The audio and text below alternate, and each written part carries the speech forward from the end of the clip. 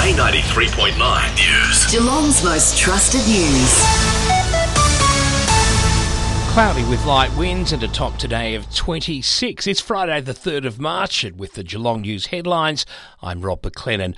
A woman has been allegedly caught almost 5 times over the alcohol limit after crashing into 2 parked cars at Newcombe. Police found the 39-year-old in Watson's Road about 3 o'clock yesterday afternoon. She allegedly returned a reading of .278.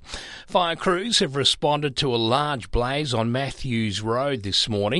The unit blaze was brought under control in about half an hour after an advice message was put in place for smoke.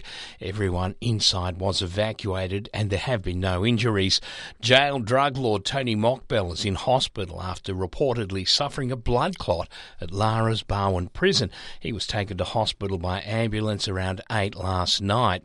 A man who allegedly beat another man to death after catching him breaking into a Geelong fish and chip shop has been ordered to stand trial for manslaughter.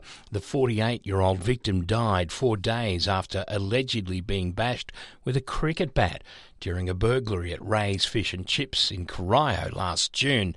In sport, an undermanned Cat side has gone down to Brisbane by 46 points in the last practice match before the AFL season gets underway. There were a few positives out of the game. Defender Zach Guthrie saying Asava Ratugolea continues to impress in his new role down back. Yeah, his attitude's been great. He's been willing to learn. He's always putting in the extra yards to try and learn, and we've got a few guys down there, some experienced heads who have been a great help to him. Bay weather.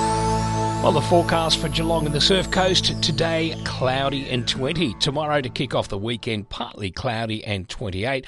Stay up to date with the latest news on our website. Our next news podcast is out at midday, or tell your smart speaker to play the latest Geelong headlines anytime.